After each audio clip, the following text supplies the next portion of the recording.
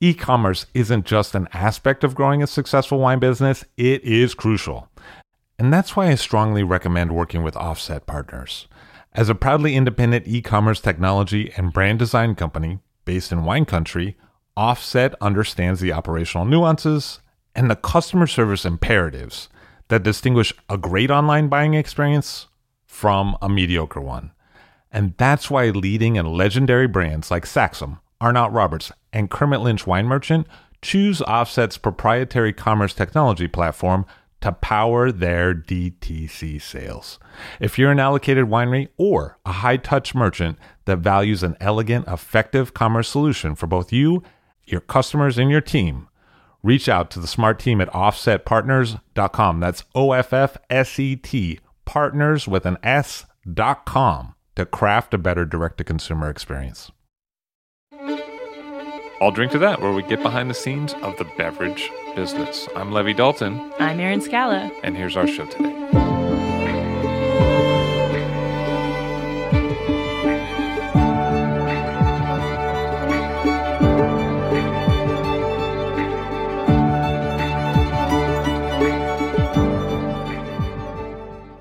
Pierre Morey on the show today. Hello, sir. How are you? Bien, malgré le froid, mais c'est un temps de saison. Well, but I'm happy to see that it's a seasonal weather, and he's hoping for a great vintage like all the vintages in 9. With the exception of 1939, in the 20th century, all the vintages were good. So actually, the 1930s is when your father, Auguste Morey, returned to the domain to work with his father, who was getting a bit ill at that time.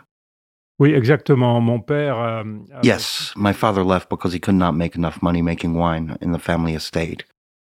He did make more money selling pharmaceutical products than making wine. But at the time, my grandfather, his father, called him back and said that if you're not back soon, I'm going to sell everything. And the virus of winemaking just took over. So at the time where my father came back, I think my grandfather had maybe 5 hectares. However, there was an opportunity that arose to take over a métayage from the Domaine des Comtes Lafont. But we did not get the métayage all in one lump. It came bit by bit. The first parcels that they got were Meursault Labarre, not Clos de Labarre, Genévrière, Perrière, and Charme.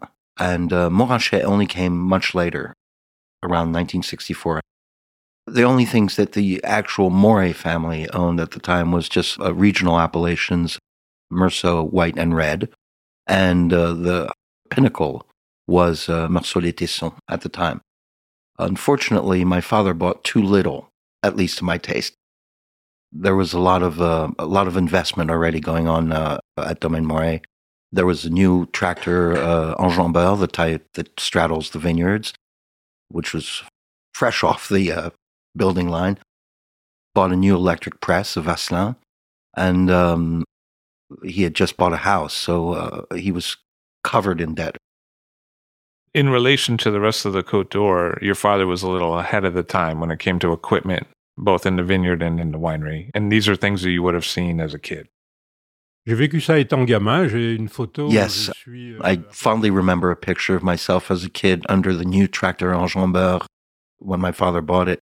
But there were a few predecessors, Michelot, Rougeot, for example, who built their own with local artisans. As soon as he saw that there was a company that was going to put out a tractor that would have proper equipment, follow through, pieces needed to repair it, and so on and so forth, he was the first one on the list to buy it.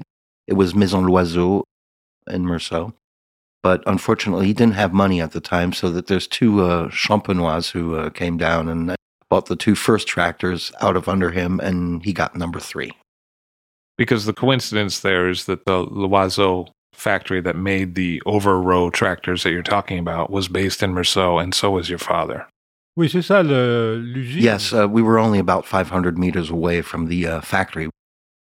What was your father like as a person, and what was he like when you were growing up? Il était... My father was pretty severe, a patriarch, you could say. Not in a military sense, but As I was the eldest, it was my duty to show the example to my brother and my two sisters. My father got married in 1936, 1937 and had a daughter, and immediately left for the war in 1939. He was made prisoner in May 1940, but was taken prisoner into Germany about 10 kilometers away from Poland in a very cold area there, and that's where he spent the war. He found out in 1942 that his wife had passed, and it was allowed by the Germans for people who had lost a spouse to come back to France, but the administrative details were very, very complicated, so it took till 1943 for him to come back.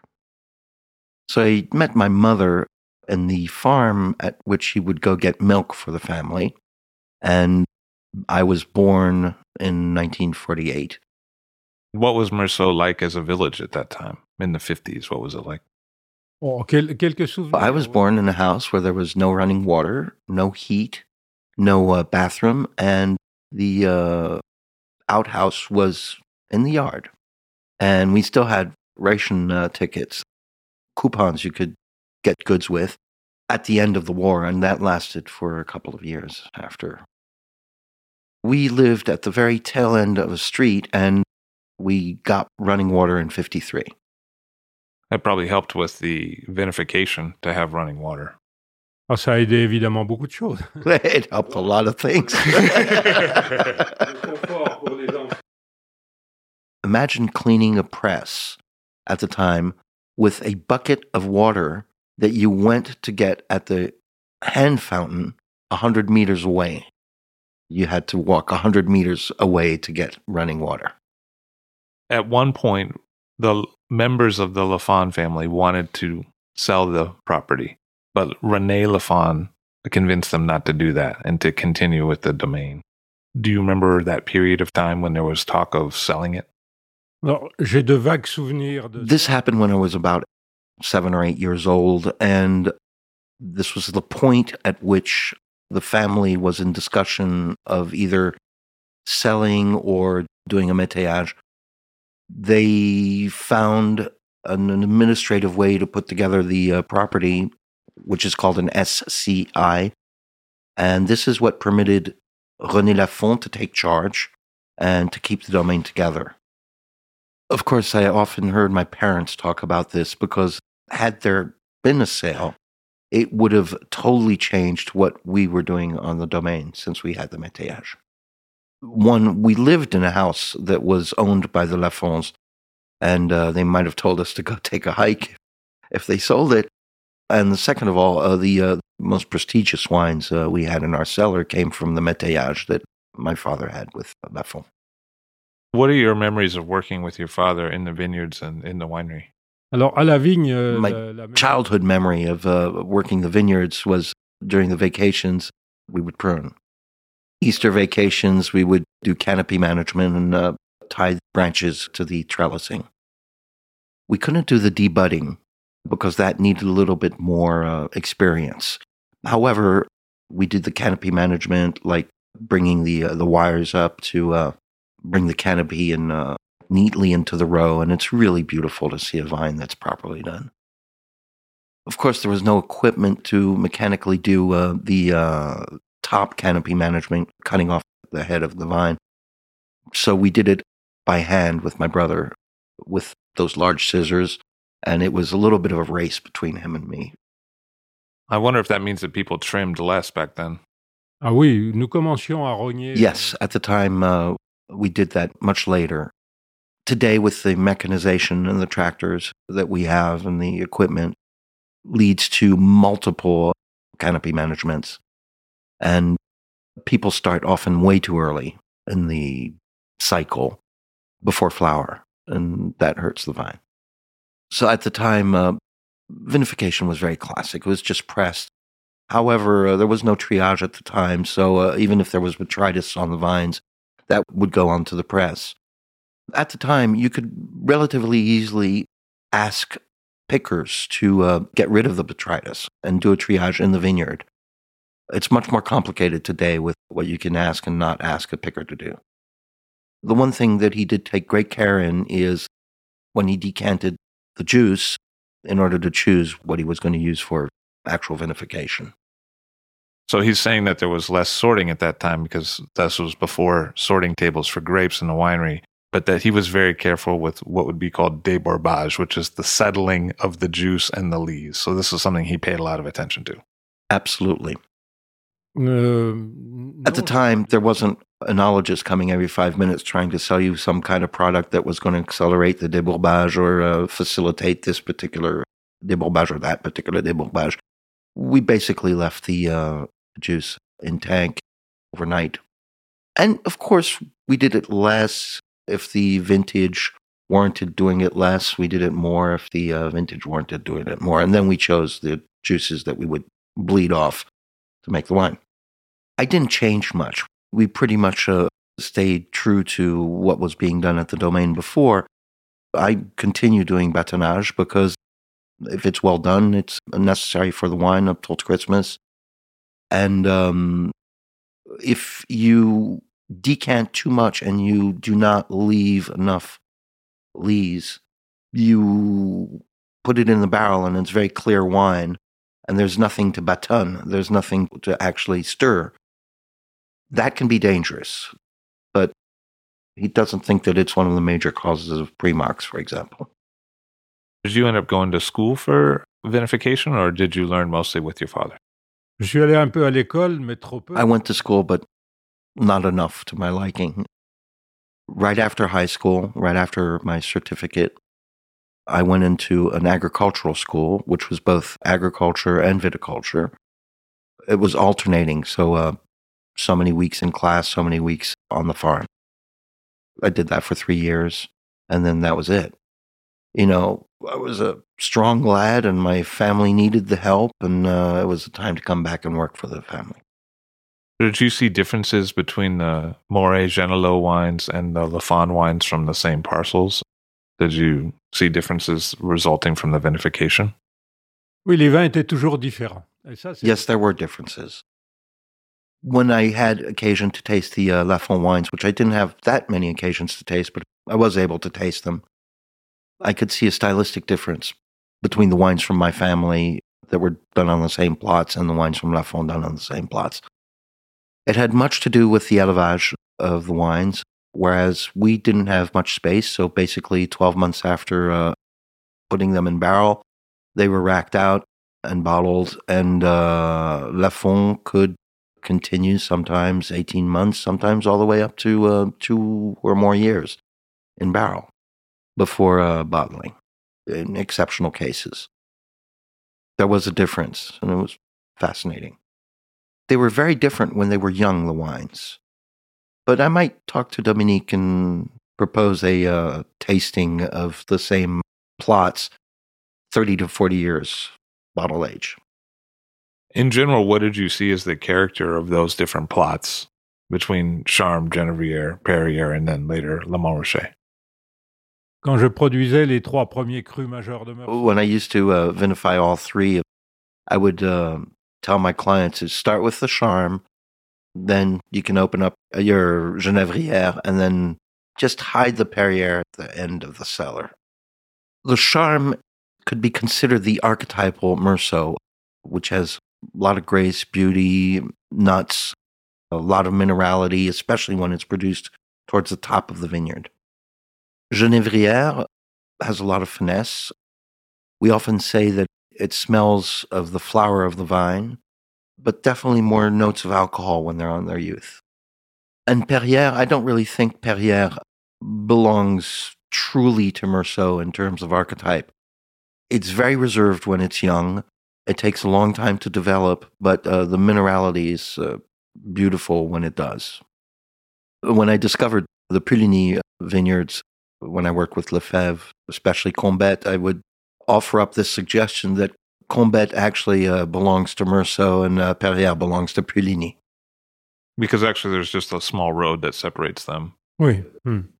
The administration probably created boundaries there that weren't probably following terroir rules. They were more following topological rules.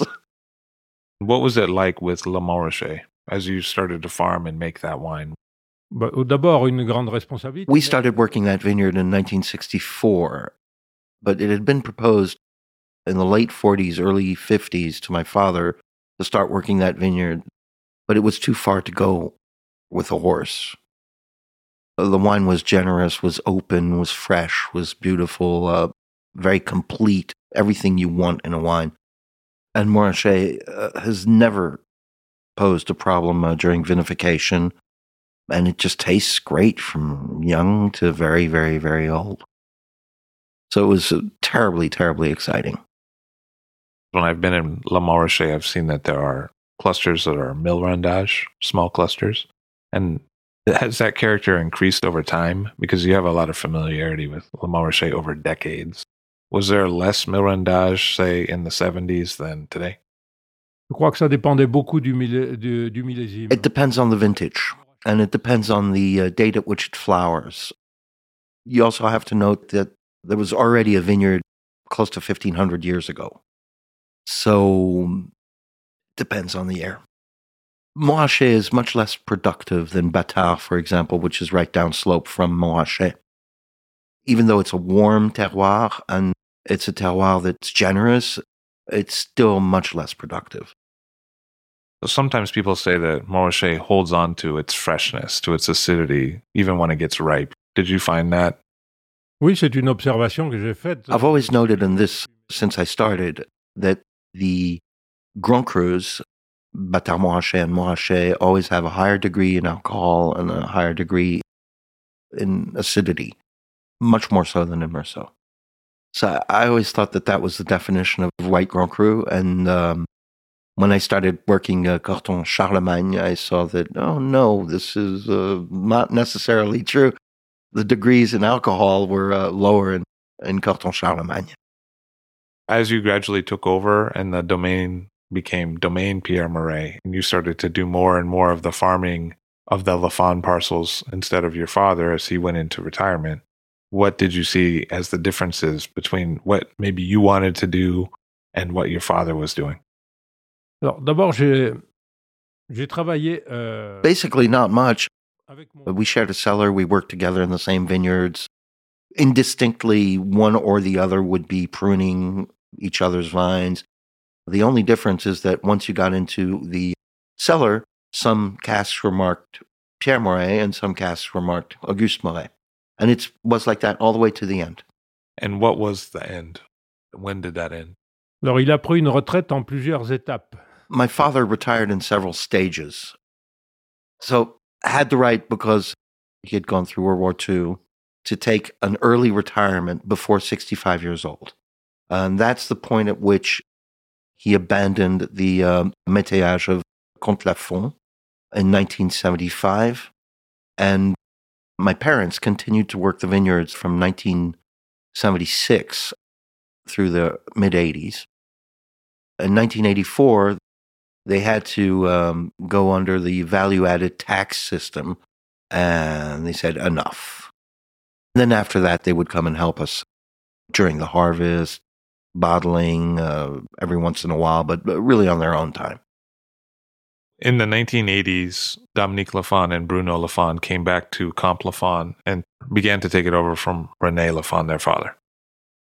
Oui, première récolte, 86 pour eux. Mais les jeunes Lafon, je les connais. I had a lot to do with the Lafons ever since they were kids.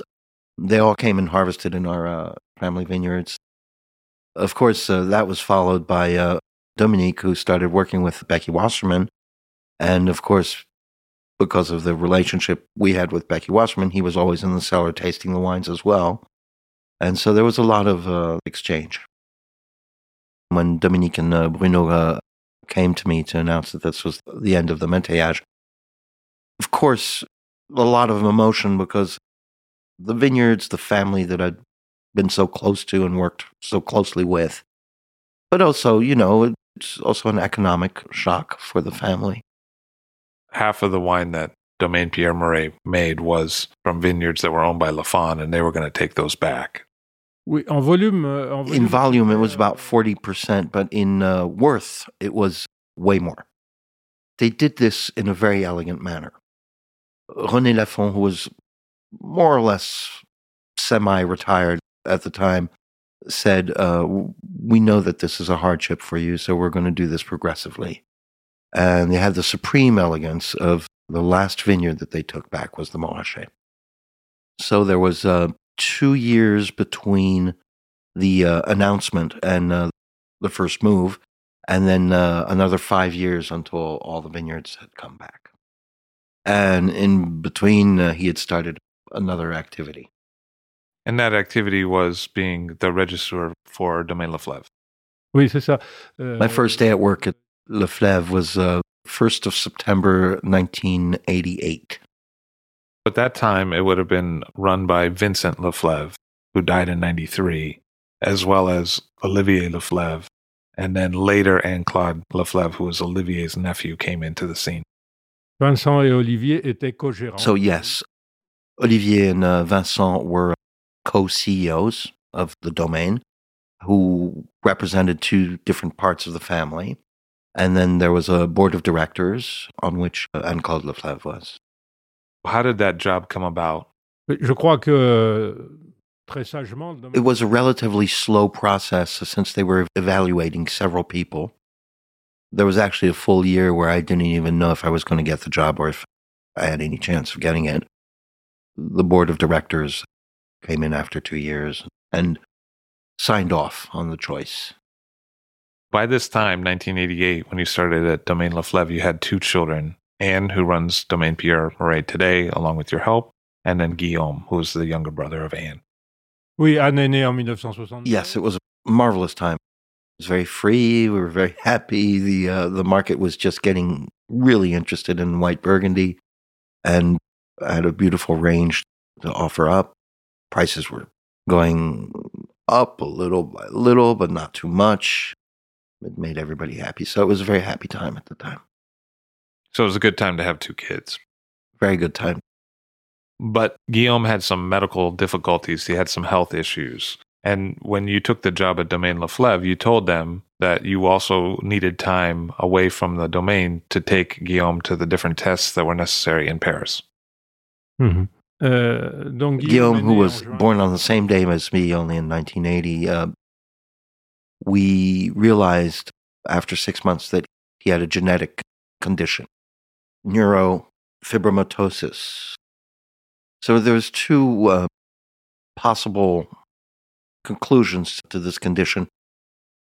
One was he would just have sort of coffee-colored spots on his skin, and the other one, much graver, much more dangerous.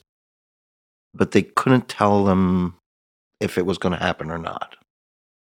We found out when the first scanners got to Dijon, when he was about 2.5 years old, that he also had a tumor on the ocular nerve. The regional medical teams who were taking care of this decided that really this was a case to go up to Paris because they felt that they were not as well equipped.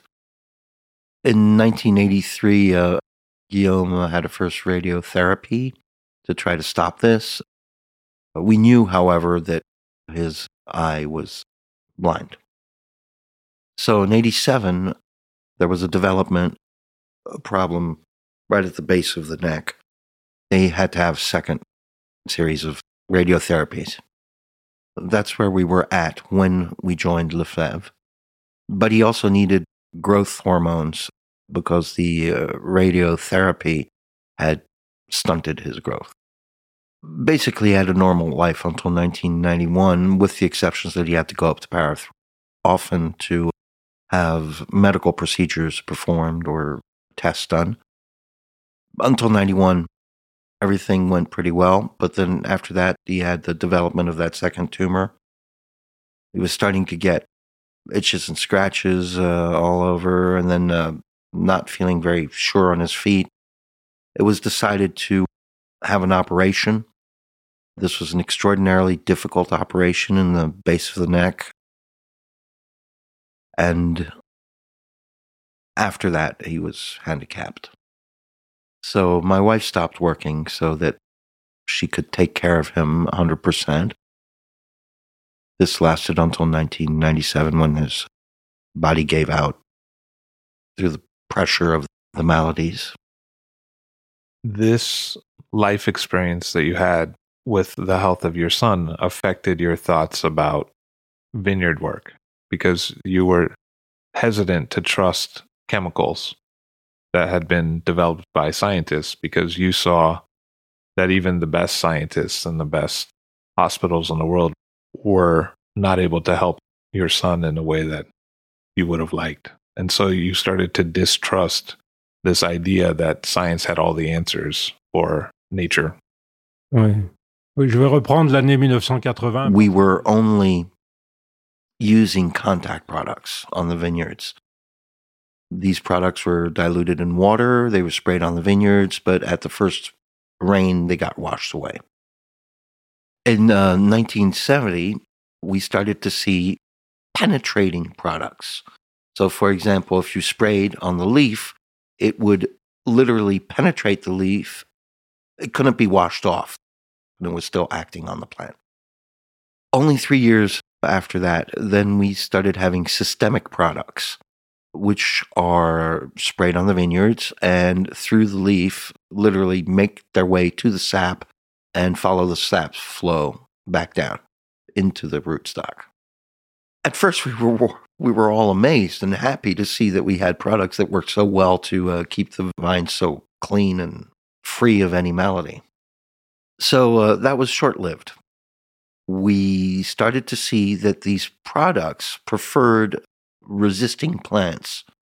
And after just a very short number of years, we started to see that the other ones were doing even worse than they had done before. And we started to see that the products were maybe worse than the maladies themselves. So it's the same problem with antibiotics. Once you choose a class of antibiotics to take care of something and a certain set of things you can treat with it, the next time around, you're going to have to take something stronger from a different family, and it's an infernal circle. So the 80s, the decade of the 80s, was for me a decade of reflection on how can we protect these vines without necessarily having recourse to chemicals. The only people we saw coming to us with anything were basically chemical salesmen who did not really want to think about your job and about what it was doing to the plant or anything like that. They wanted to make sure that they made the sale. Joining Le Fleuve was really interesting for me because he thought that by joining one of the top white domain in Burgundy, he was going to find solutions. Because of who they were, they had the best access to the best specialists. Consultants would come. They were always the best. And I had a lot of hope. I rapidly realized that the situation was worse than at home because not only did they have the best consultants, they were also the best salespeople, and the doses that they were using on the vineyards were the highest because they had literally been able to talk every single level of employee there to using the highest doses. The difference between Domaine Le Fleuve and my domain is basically, at my domain, I was the decider and the person who did the work. At Le Fleuve, there was, of course, the vignerons that were working in the vines, but then there was a head vigneron, and then there was a régisseur, and then after that, there was a board of directors with the 4 different branches of the Le Fleuve family. So I didn't have answers. I had more questions. But there was a very happy moment when Anne-Claude started to talk to me about wanting to go organic or biodynamic. So we did our first try in 1991 with Claude and Lydia Bourguignon and Mr. Boucher, who helped us through the process. The idea, of course, of these tests were to produce drinkable wine and produce enough of it so that the domain would continue to live. However, it was a revolution. In fact, this helped me tremendously because I did not have the time to engage the same tryouts in my estate. So I was very happy to be able to do this at Le Fleuve. One of the main things about organic production is working the soils. So we had to learn how to till the soils again the way they used to be done. The 1991 campaign was a success. So it was decided that we would extend the tryouts to all levels of appellation because it was important to taste the wine side by side and see what the qualitative differences were between the regular production and this new production. Because, of course, having beautiful soils is one thing, but what is of great interest to any domain is being able to sell the wines and having interest from the drinking public. Domaine Leflaive at that time controlled over 20 hectare vineyards in a number of different Premier Crus and Grand Cru. And that allowed you room to do side-by-side trials because there was enough vineyard surface that you could try doing organic and then later biodynamic in one parcel and conventional in another and see what the results were. Oui, exactement. The first tryout at Domaine Leflaive was biodynamic and not organic. That came later. We were able to do parcels that were side-by-side, but not only side-by-side, we used the same plant material, same data plantation, and so on, so that everything that could be identical would be. And I already was making moves on trying to get things separated so that we could see each style of each parcel. Right before he got hired, Vincent Leflaive said to him, "If we hire you at Domaine Leflaive, it's to make Leflaive wine, not to make Morey wine. You understand that?"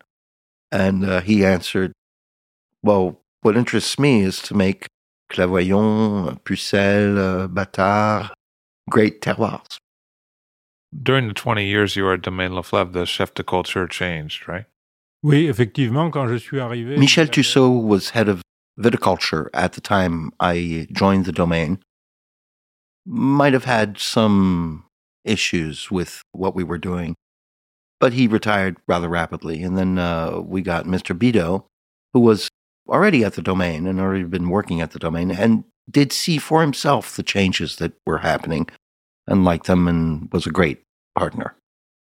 And so Anne-Claude Leflaive, where was she at in her thinking about farming when she arrived? En fait, son intégration au domaine... Anne-Claude was part of the domain board of directors since '86, joined the domain as a co-CEO in 1990, and then the seminal moment at which she got a great interest in biodynamie was during an open day at the Rateau cellar in Beaune, and she met also Claude and Lydia Bourguignon that day. So at the time, I knew nothing about biodynamics. But of course, once I started reading about this, I was extremely interested. And the tryouts started literally that year. The domain went fully organic by 92, and then it was biodynamic by 1997. En totalité, oui. Oui. Yeah, that's exactly it. 1992 for organic, and then 97 biodynamic fully. So for 2 years, we conducted tests, side-by-side, chemical versus biodynamic. These tests lasted 2 years, and the choice was clear. So in my domain, I had stopped all herbicides earlier. I did not see any future for a chemical approach to viticulture. I had planned to go fully organic 92, 93, which I did. And Claude wanted to start at the same time, but her father was holding out.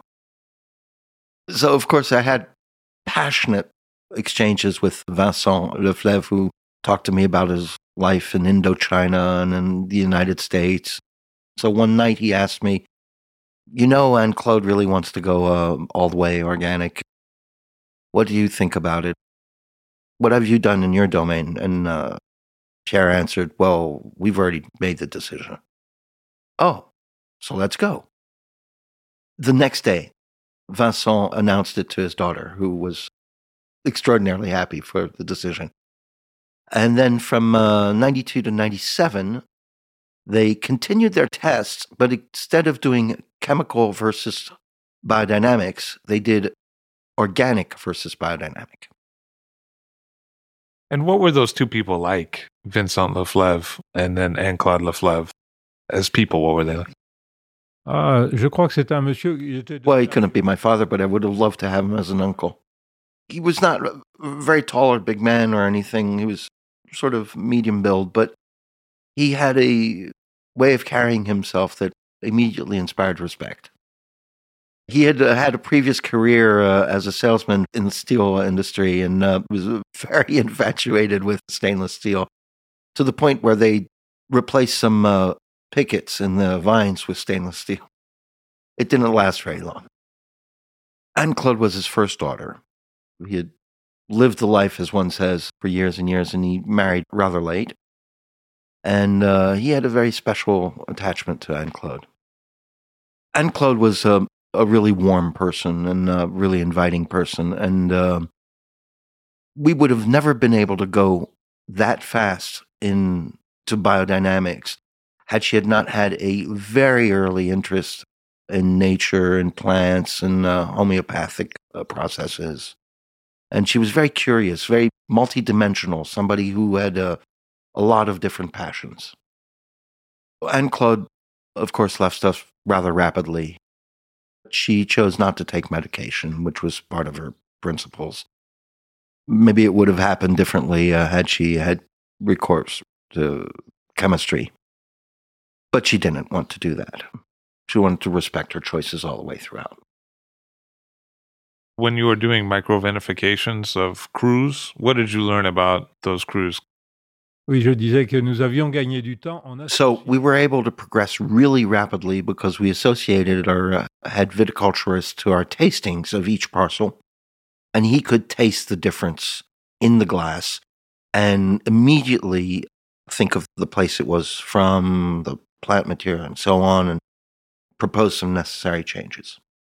So essentially, we would do things like modify the length of the pruning or the height of the pruning, and of course, the debudding. You also started to prune and trim later in the year, right? Oui, bien sûr, mais ça c'est lié. To respect the solidity of a vine, you need to respect its cycles. And for example, pruning prior to all the leaves having fallen off the plant is catastrophe. You need to work with the cycles of the vines, and this biodynamic approach permits you to pay more attention to that.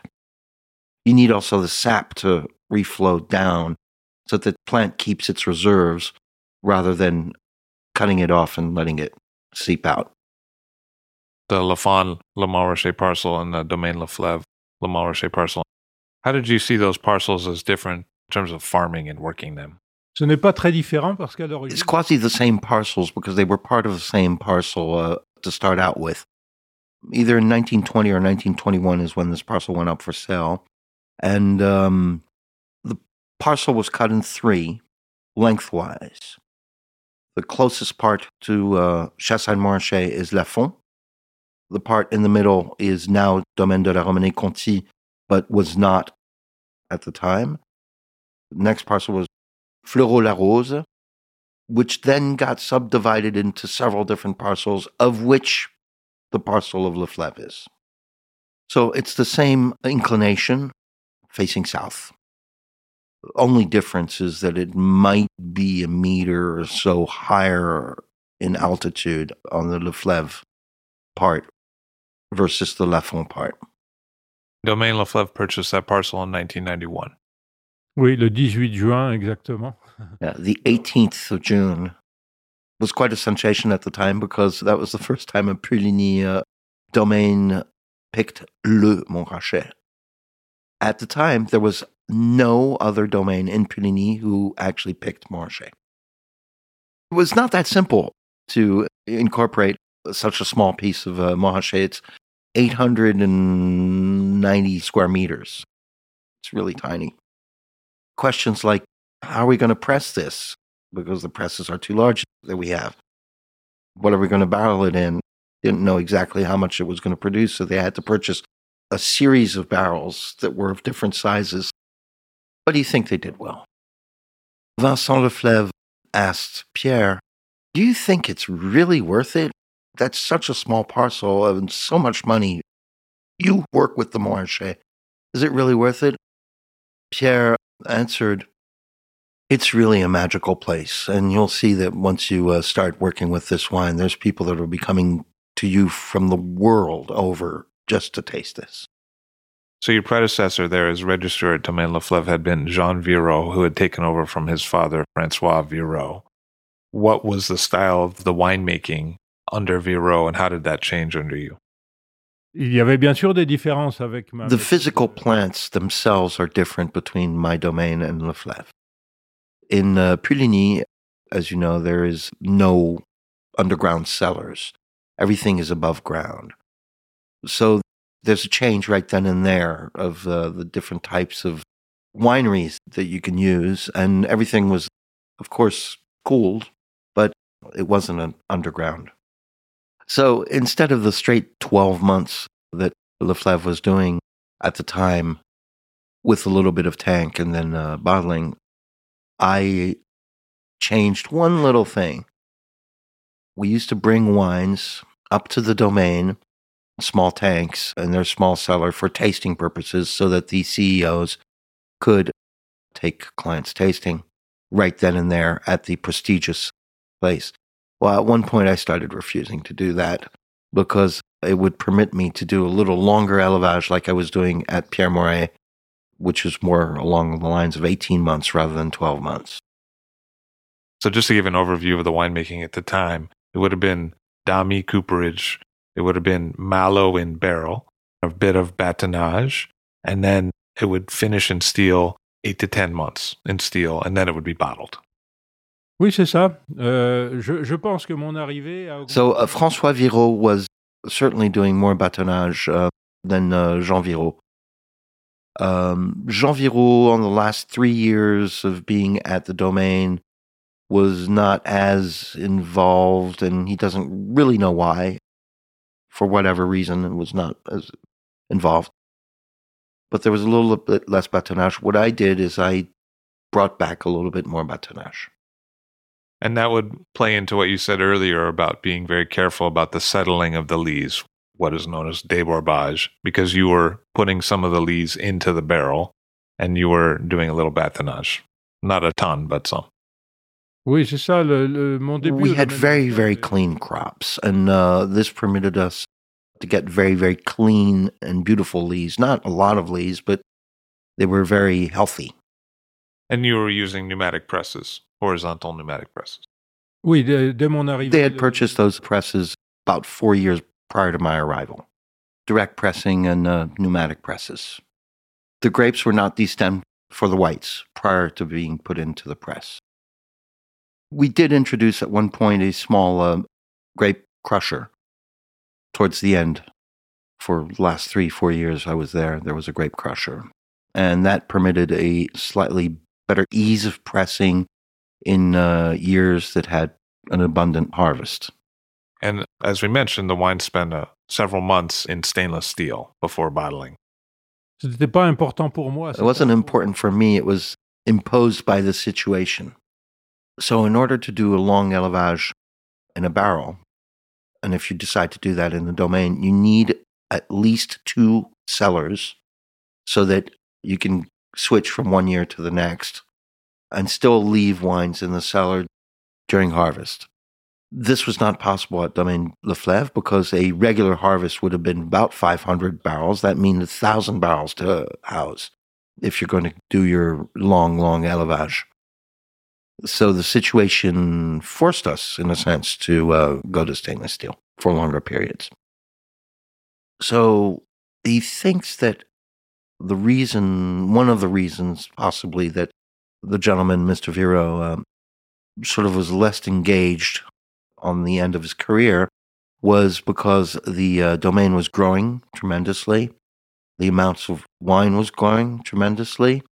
And it was just not something he was terribly comfortable with. By the time I got there, they were in the midst of purchasing more and more vineyards. And at the time, on average, out of 18 hectares when he arrived, 1 was replanted every year. which makes a huge turnover. It also makes huge yields. And it was very, very hard to handle this big turnover. It's also to be noted that Puligny is more productive than Meursault, for example, and especially in the villages and the Bourgognes, which are very close to the water table. In Côte d'Or, Domaine Le Fleuve is now 25 hectares. Of course, there's a number of hectares down in the Mâconnais that come and are added to this equation. So did you ever do initial fermentation in tank in steel? Not just élevage, but did you do an actual fermentation in steel? En inox, jamais. So En no, cuve, ça m'arrive, I don't do it in stainless steel. If I have to do it, I try to use another type of cuve. And I might have had recourse to doing that on small lots in 1988, where we had a very abundant vintage, but I don't recall exactly. And at Domaine Lefebvre, when I first got there, there were foeders. There was 5 or 6 different foeders, 45 hectoliters. There were 2 old ones, extremely thick, probably Hungarian wood, which were excellent and really had a good taste. And then Olivier had tasted a Reuilly done on a foudre, a new foudre, and had been terribly excited about it. And he and Anne-Claude decided to purchase several foudres for the domain. But Pierre was never quite happy with the results in those foudres. He saw 1 or 2 harvests of Clairvoyant and Pucelle go through the foudres, and he was shaking his head. So at his arrival, his first order of business was to make sure that everything was going to go through barrels, small Burgundian regular barrels. The real changes were first triage of the grapes, and second of all, the vinification of everything in barrel. And how would you handle malolactic? Donc les différences. Since 1989, we've had a lot of very early vintages, and because the cellars are still rather warm, the malolactics have a tendency to start earlier. Did you see differences vinifying your own fruit in Meursault underground than in vinifying fruit in Puligny above ground? Alors pour les fermentations alcooliques. For the alcoholic fermentations, there's a great advantage to vinify above ground because you can evacuate carbonic gas really easily. There's not much difference in the end because you have control over the temperature and the humidity, and they're very similar to underground cellars. It's true that it's natural when it's in a cellar underground, but it's controlled when it's above ground. Anne-Claude Lefleuve told me that 1999 was her personal favorite vintage, and I wonder if you might talk us through some of your favorite vintages over the 20 years that you were there. Je sais pas, je suis forcément influencé par la mauvaise. It's difficult for me to answer the question because obviously a large part of my tenure there was during the Primox years. 2006 was my last 100% my vinification. My bottling, I saw everything through from one end to the other. So 1999 was really the most accomplished first vintage following the introduction of biodynamics. I loved 2000 and 2001.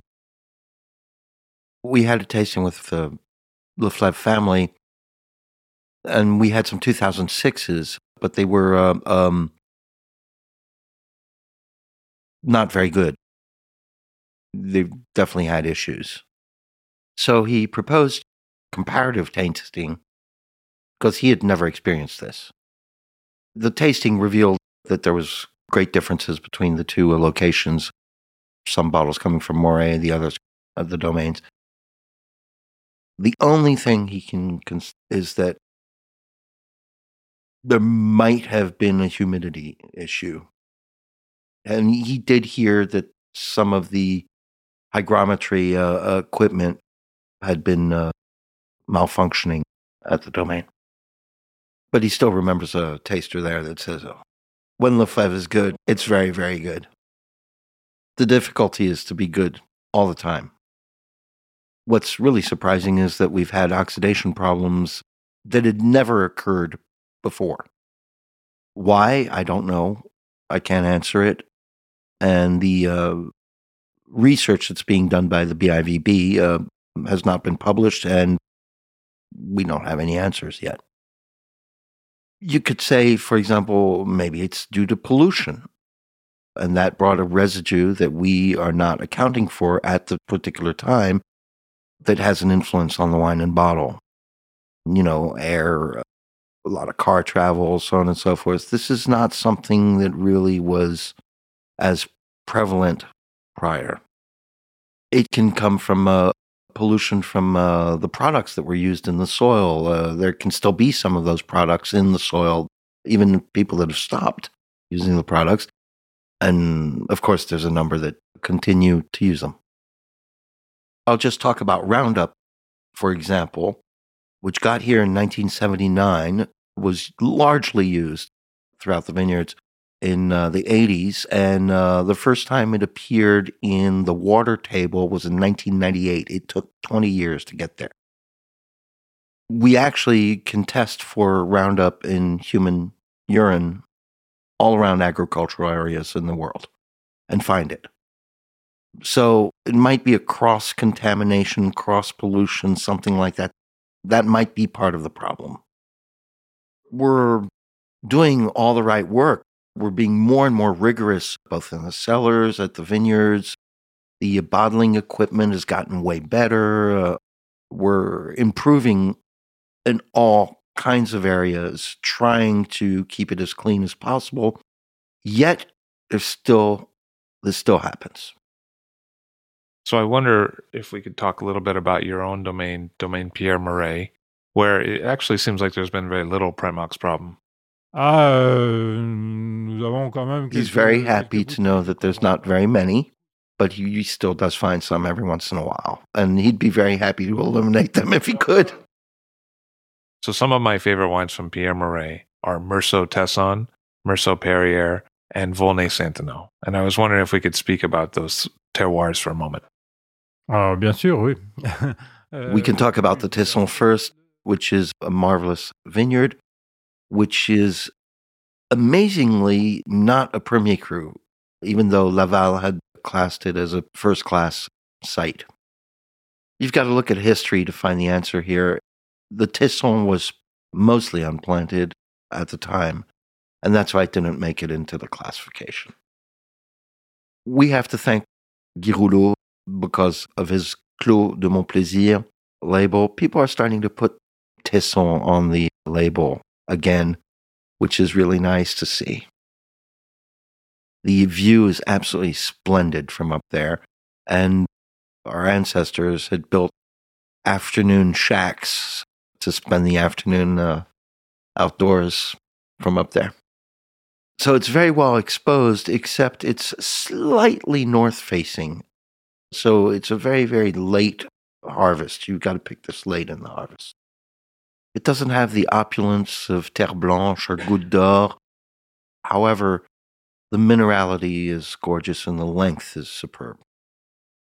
Perrier is a minerality plus, but you still have those slightly charred notes, torrefaction notes on the wines, which allows a lot of people to actually blind this wine, even young. And I think it's the Meursault that has the best potential for laying down. Volnay-Saint-Denis, which is actually in the Meursault commune, we had the marvelous opportunity to purchase a plot of Volnay-Saint-Denis in 2003, and our first harvest is 2004.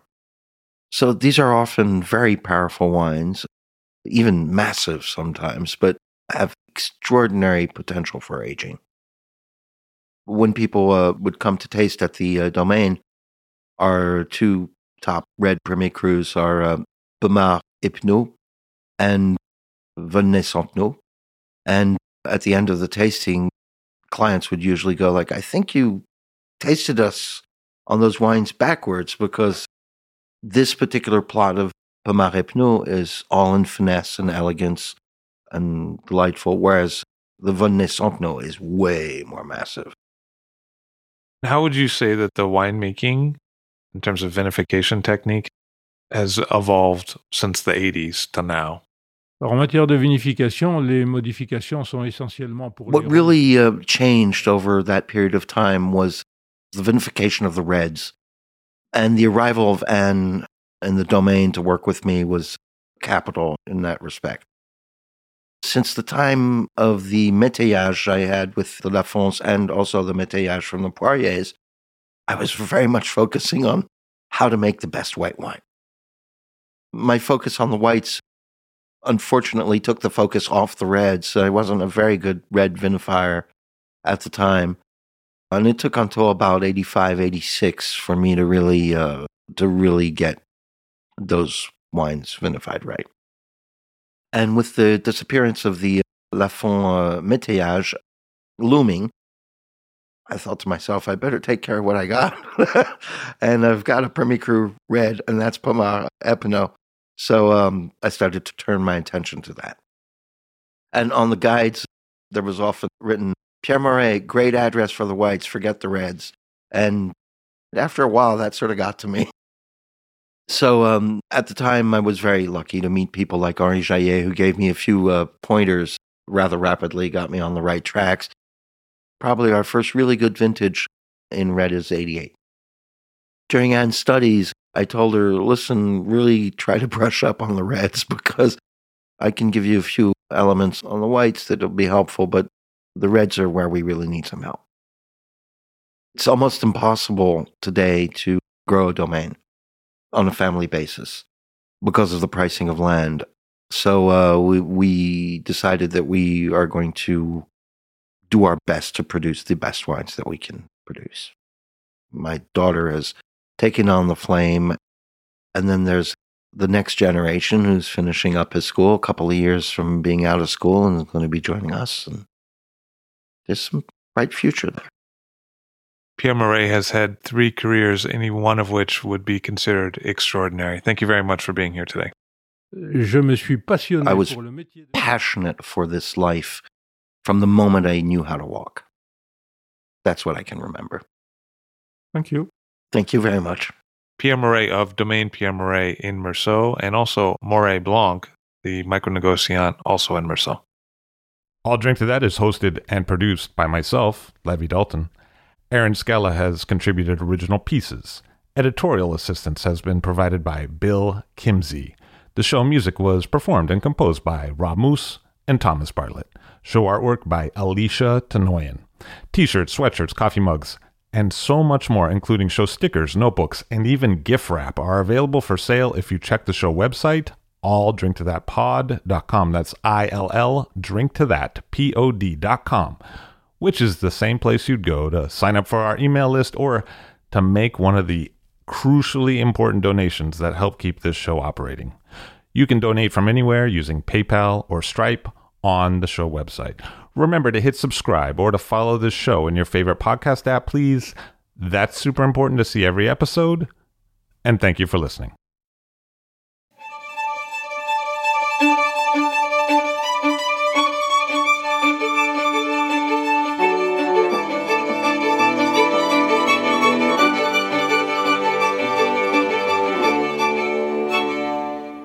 The writings of Clive Coates were helpful to me when I was doing background research for this interview, particularly Coates' book Côte d'Or, A Celebration of the Great Wines of Burgundy, and I would recommend that book to you if you would like to know more about Pierre Morey. Also, this interview would not have happened without an incredible amount of help from the Wasserman family, particularly Becky Wasserman, who opened her home to me, and to Peter Wasserman, who donated his time to translate this interview with Pierre Morey. I owe huge thanks to the Wasserman family for their support. Anne-Claude Leflevre told me that 1999 was her personal favorite vintage, and I wonder if you might talk us through some of your favorite vintages over the 20 years that you were there. Je sais pas, je suis forcément influencé par la mauvaise réputation des vins des années 2000 qui vieillissent mal. Forcément influencé par la mauvaise réputation d'oxydation prématurée des vins actuellement. Bon, moi j'ai quitté le domaine en 2008 et à ce moment-là, je n'avais pas le sentiment qu'il y avait des bouteilles détériorées par des mauvaises conservations. Bon. Quelques années après, on a crié à la catastrophe dans beaucoup d'endroits, ou presque. Et je me suis moi-même posé beaucoup de questions parce que j'étais responsable de la production des millésimes jusqu'à... Alors, le dernier que j'assume complètement en responsabilité technique, c'est 2006. Puisque 2007, j'étais là aux vendanges, mais je n'étais plus là à la mise en bouteille. Et 2008, je n'étais pas là aux vendanges. Ce qui était peut-être les plus aboutis, effectivement, 99 était peut-être le premier produit par la biodynamie avec tout ce que l'on avait souhaité mettre en place. Oui, donc 2000 et 2001, que j'ai pratiquement épuisé maintenant de mes bouteilles, j'aimais personnellement beaucoup. Alors, 2002, il commence à y avoir apparemment des bouteilles qui vieillissent mal. Je n'en ai pratiquement plus. Mais là, je voudrais faire une différence entre les endroits où sont conservées les bouteilles. J'ai été amené à une occasion de déguster des bâtards 2006 du domaine Le Fleuve, alors qu'il y avait toute la famille qui était là. Et ces bouteilles étaient dans un état épouvantable. C'était il y a 1 an et demi à peu près. Et on m'a dit que pourtant ces bouteilles avaient été coravinées quelques jours auparavant et qu'elles avaient été considérées comme bonnes. Et là, elles étaient complètement, trépassées. Et j'avais donc proposé dans la foulée au gérant actuel de faire une comparaison de ce millésime entre les bouteilles qui étaient au domaine Le Fleuve et les bouteilles qui étaient dans ma cave privée pour essayer d'évaluer s'il n'y avait pas un problème de conservation chez eux. Parce que personnellement, quand je goûtais des vins Le Fleuve, je n'avais jamais eu auparavant de bouteilles aussi oxydées que celles que j'avais eues à cette réunion familiale. Alors nous avons fait cette dégustation quelques semaines après et nous avons pu constater qu'il y avait manifestement des écarts de conservation entre la cave Le Fleuve et la cave Morey. Voilà. Alors, pour quelles raisons, je n'en sais rien. Est-ce qu'il y a eu des phénomènes de contamination? Est-ce qu'il y a eu... j'ai cru entendre qu'il y avait eu beaucoup d'appareils d'hygrométrie qui étaient tombés en panne et qui n'avaient pas été restaurés. Et je peux supposer que beaucoup de dégâts viennent de là. Je me souviens d'un mot d'un des dégustateurs qui est là, qui disait « Ah oui, quand même, le Fleuve, quand c'est bon, c'est sacrément bon ». La difficulté, c'est d'être bon tout le temps, partout.